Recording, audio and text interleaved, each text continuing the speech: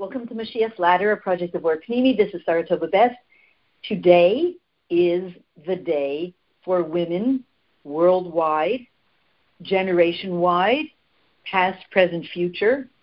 It is one of the most empowering days in this generation for women. Why?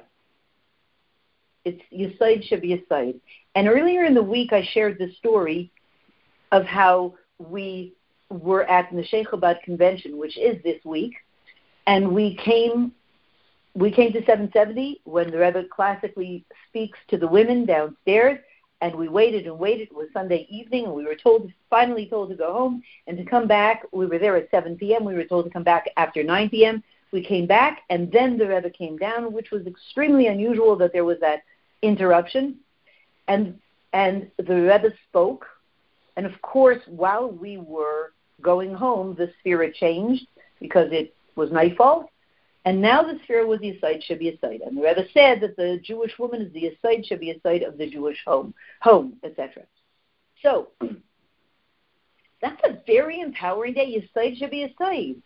This is a very empowering generation. Maybe that day, of all days of the seventh generation, maybe that particular day when we stood there in 770 created an upgrade for the feminine dimension, the feminine energy for women, for the feminine role in history in a way that never has been before.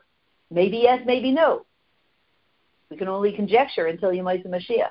But I'll give you a drop of background. How did this Neshei Chabad start? And it's also completely tied in to Yesod Sheb'Yesod. It's the same energy. I think the year was about 1954, and Rabbi Weinberg Alav Shalom went in to Yechidus for the Rebbe, and the Rebbe said the following. In the desert, in the Midbar, when we were in the Midbar, the women were exemplary. There were a number of times in history when the women were exemplary. That it says in Kisvei Arizal that the women of the last generation of Galus, the first of Geula, they are a Gilgul of those women in the Midbar. And those women in the Midbar were exemplary in various things. And we know what? They gave first to the Mishkan. They did not participate in the Chet HaEgel, etc. So where everyone, the other gender, basically messed up, the women did not. The women led the way in being on target with what Hashem wanted. And they earned themselves a reward through that.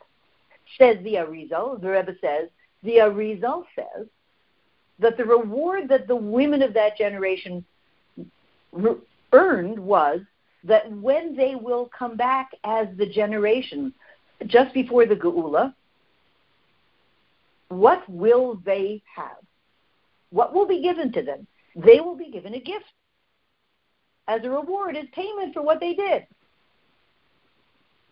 What will the gift be? The gift will be that Talmidei Chachamim, Torah scholars, will follow the advice of their wives. Essentially saying, women will be in the forefront. They will do it in a very subtle way because the men always still need to feel that they're the leaders. So women will be skilled enough and empowered to be the leaders of the generation in their own uniquely feminine way. And the men will actually listen to their advice, even though perhaps on the surface they seem to push it away, but the Torah scholars will follow the advice of their wives. Now, we can say the Torah scholars follow the advice of their wives, how much more so? All the other men. So, the Rebbe said to Rabbi Weinberg at that time, and therefore, what does this word therefore mean? Meaning, the Rebbe was saying, this is that generation of women. That is the incarnation of those in the desert. And since the reward is now here to be given to them, we need to do something to make it all happen in real time. So therefore, the Rebbe said to Rabbi Weinberg, I want you to establish something called Neshei Chabad, Neshei U'Bnei Chabad.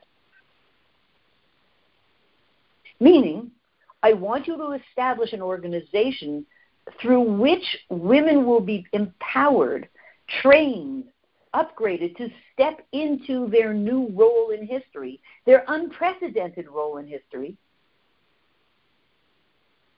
to move the world forward into Yemaisa Mashiach in their new role. And so Rabbi Weinberg went out and began and worked to begin Neshei Chabad.